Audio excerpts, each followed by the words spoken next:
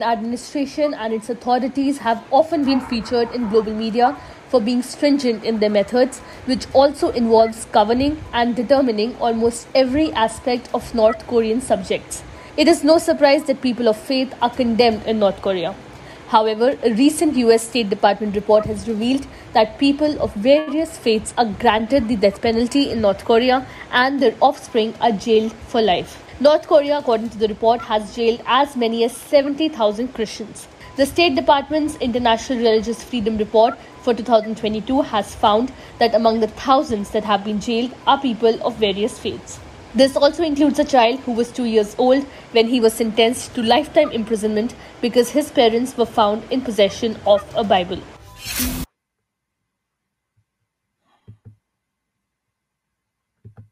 2 years old. 2 years old. Oh man, they really mean it, man. They really mean it when they have extreme hatred towards Christians.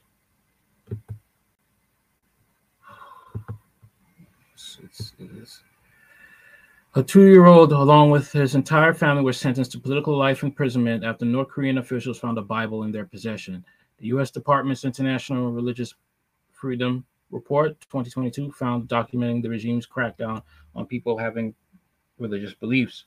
The report provided estimated figures on religious persecution, stating that approximately 70,000 Christians, as well as individuals from other faiths, are in prison in North Korea.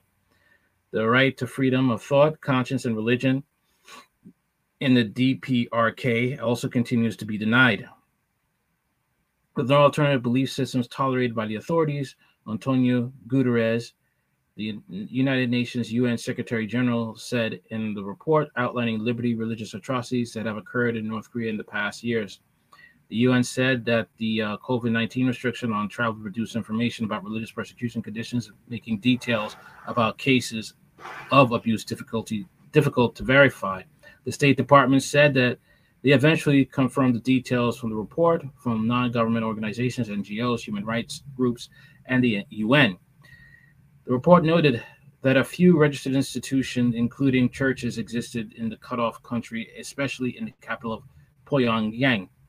However, visitors reported that the church operated under the tight state control and functions largely as showpieces for foreigners. The Department of State said that the scope and quality of underground or secret churches remain difficult to quantify due to the government forbidding private religious activity.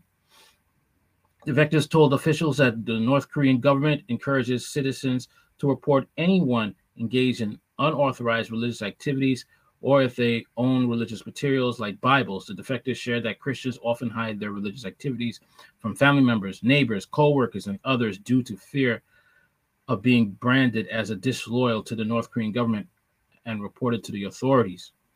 In October 2021, Korea Future released a report based on interviews with 244 victims of religious freedom abuses. Of these, 150 adhered to shamanism, 91 adhered to Christianity, 1 to Cheondeism, and 1 to other beliefs. The victims ranged in age from 2 to more than 80 years old. Women and girls accounted for more than 70% of the documented victims. According to the report, the government charged individuals with engaging in religious practices, conducting religious activities in China, possessing religious items, having contact with religious persons, and sharing religious beliefs. Individuals were subject to arrest, detention, forced labor, torture, denial of a fair trial, public execution, and sexual violence. One of the incidents highlighted was the 2009 imprisonment of a family based on their religious practice and the possession of a Bible. The entire family, including the 2-year-old, were given life sentences in prison camps. Another incident from the NGO, North Korea Future, reported a shocking incident where a man caught praying and nearly beaten to death by guards. Another incident involved a Korean Workers' Party member who was found with a Bible taken by the authorities out to the airfield and executed before thousands of people. Christians described the horrific conditions of North Korean prison camps and include extreme malnutrition, forced feeding of contaminated food, verbal and physical abuse, and execution. One NGO, Open Doors USA, OD USA, has reported that for Christians in North Korea, life is a constant cauldron of pressure, and a capture or death is only a mistake away. Christians ODUSA reported as regarded as the lowest in society and are constantly vulnerable and in danger.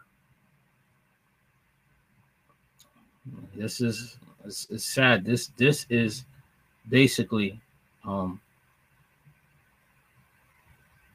this is basically the future of what other nations will do to Christians. This is the future. A lot of you are probably thinking that, we're going to escape this. Jesus is going to take us out of here. No, he's not. Judgment starts first at the house of the Lord. The church is going to be getting right. The church, the called out ones, those are the ones that God is going to get right first before he comes back. He's going to deal with his church before he starts dealing with the world. God is a God of, he's not a respecter of persons. He's going to deal with his church first.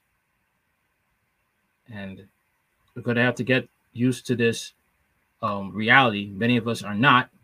We're going to still believe what false teachers have been saying, that Jesus is going to take us out of here and we're all going to be all right. That's a lie from the pit of hell.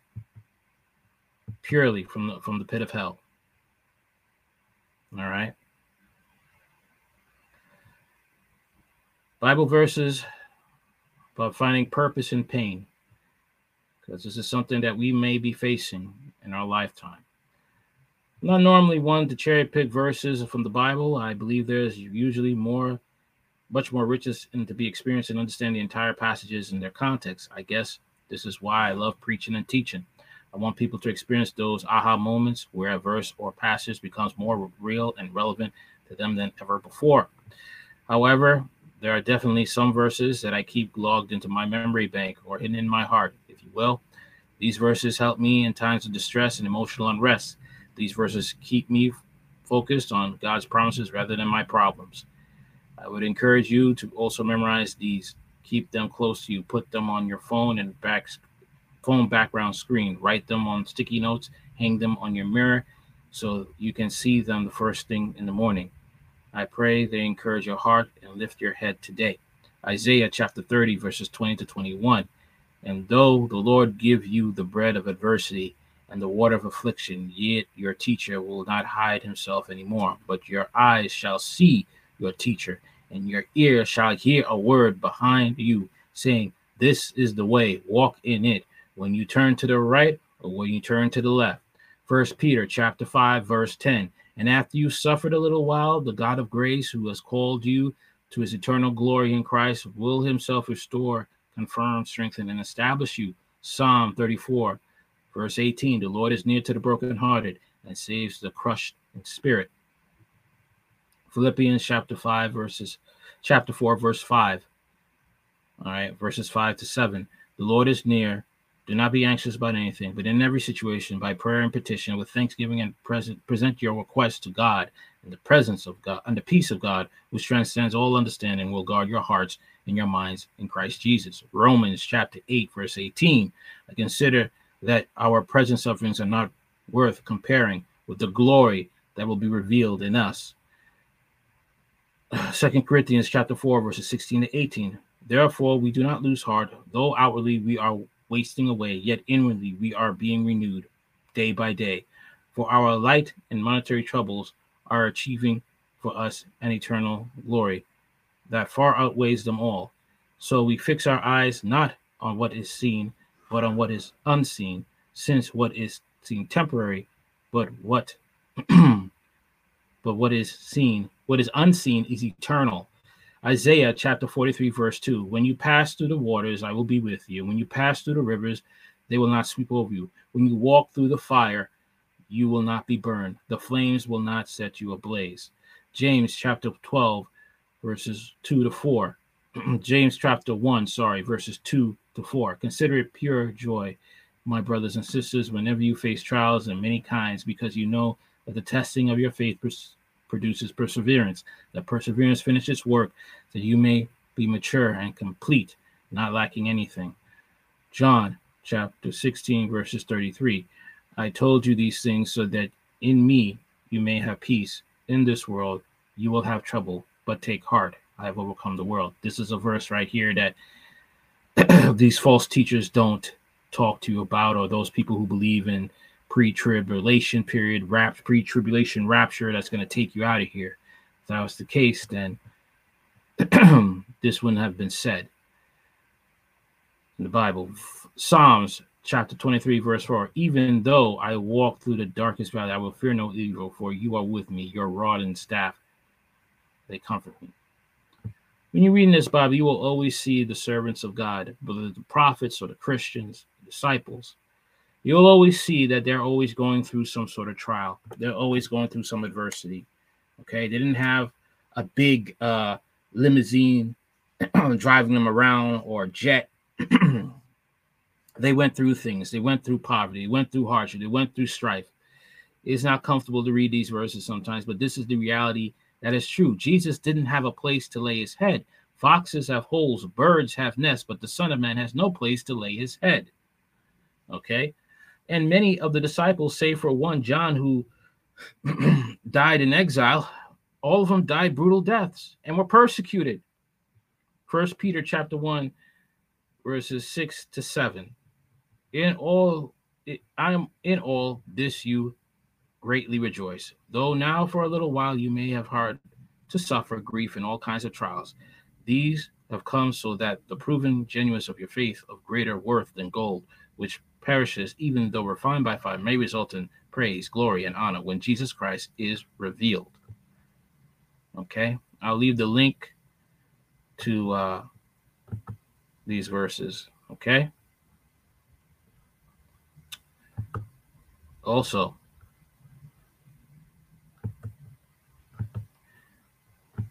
I want to talk about this. Okay, right here, about how Christians dealt with Nero, because these dictators who act this way towards Christians, especially ones like Kim Jong-un, he's acting very much like Nero. And I think this would be a good read to help us Christians understand how to deal with what we may go through. Okay, especially with this economic crash coming, and people are going to be given into their base passions and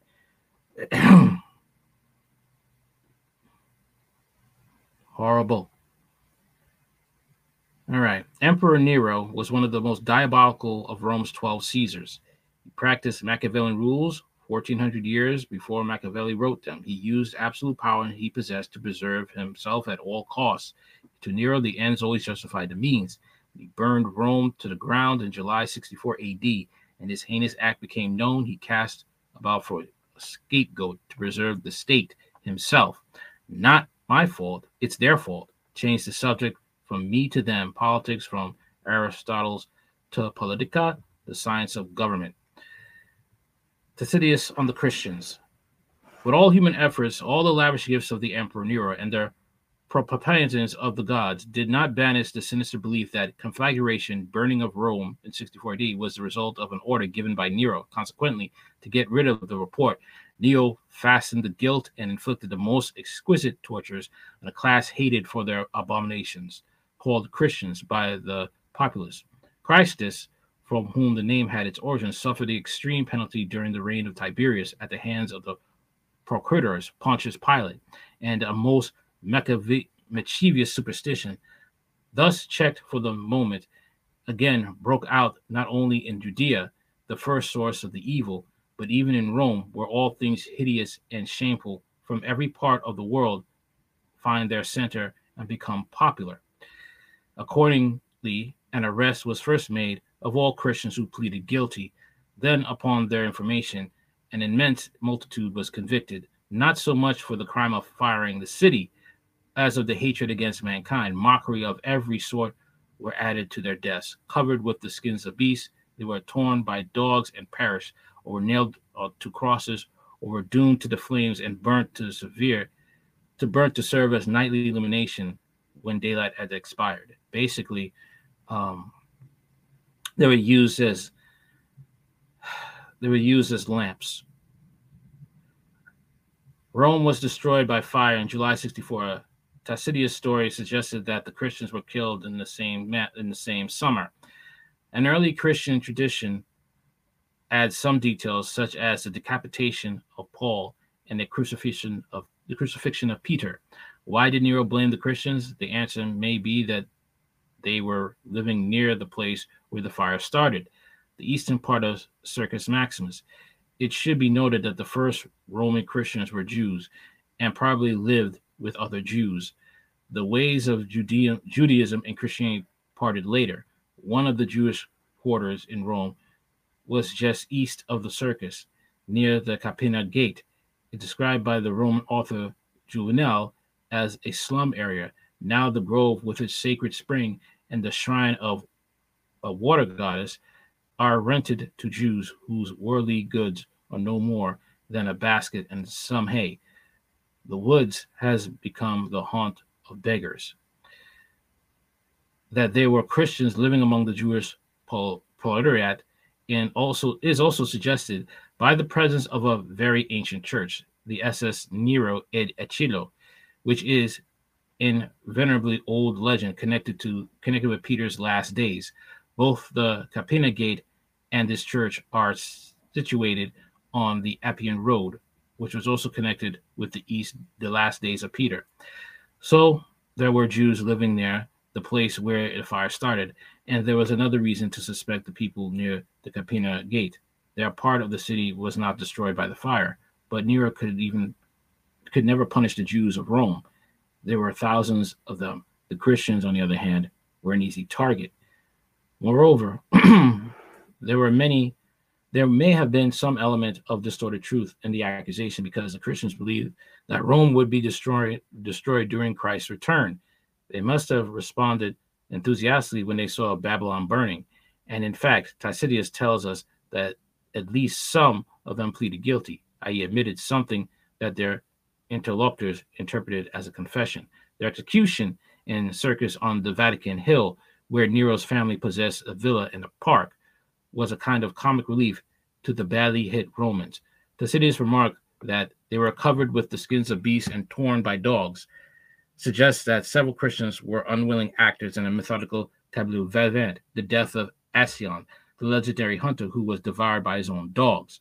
In the first letter of Clement, we also read about women being tortured as if they were the mythical Dianides of the legendary criminal Dirce. The climax of these cruel shows was a mockery of the crucifixion of Christ. According to a second century tradition, the Christian leader Peter was crucified upside down. Wow. This is horrible, man. This is horrible. But all we could do as Christians is just prepare our hearts and minds for that day. For those end of days, when Christians are going to be persecuted, and there is no way around it, okay? That we will be sheep for the slaughter, and to fight the bitterness that will rise out of our hearts when they put us in camps. And they got camps. They got them FEMA camps, you know? Our comfort is slowly being taken from us by corrupt political leaders, whether they're Democrat or Republican. All right. Slowly, the devil is showing his power more and more every day. All we could do is repent and believe and trust God and preach the gospel while we still got breath. That is it. Peace and God bless.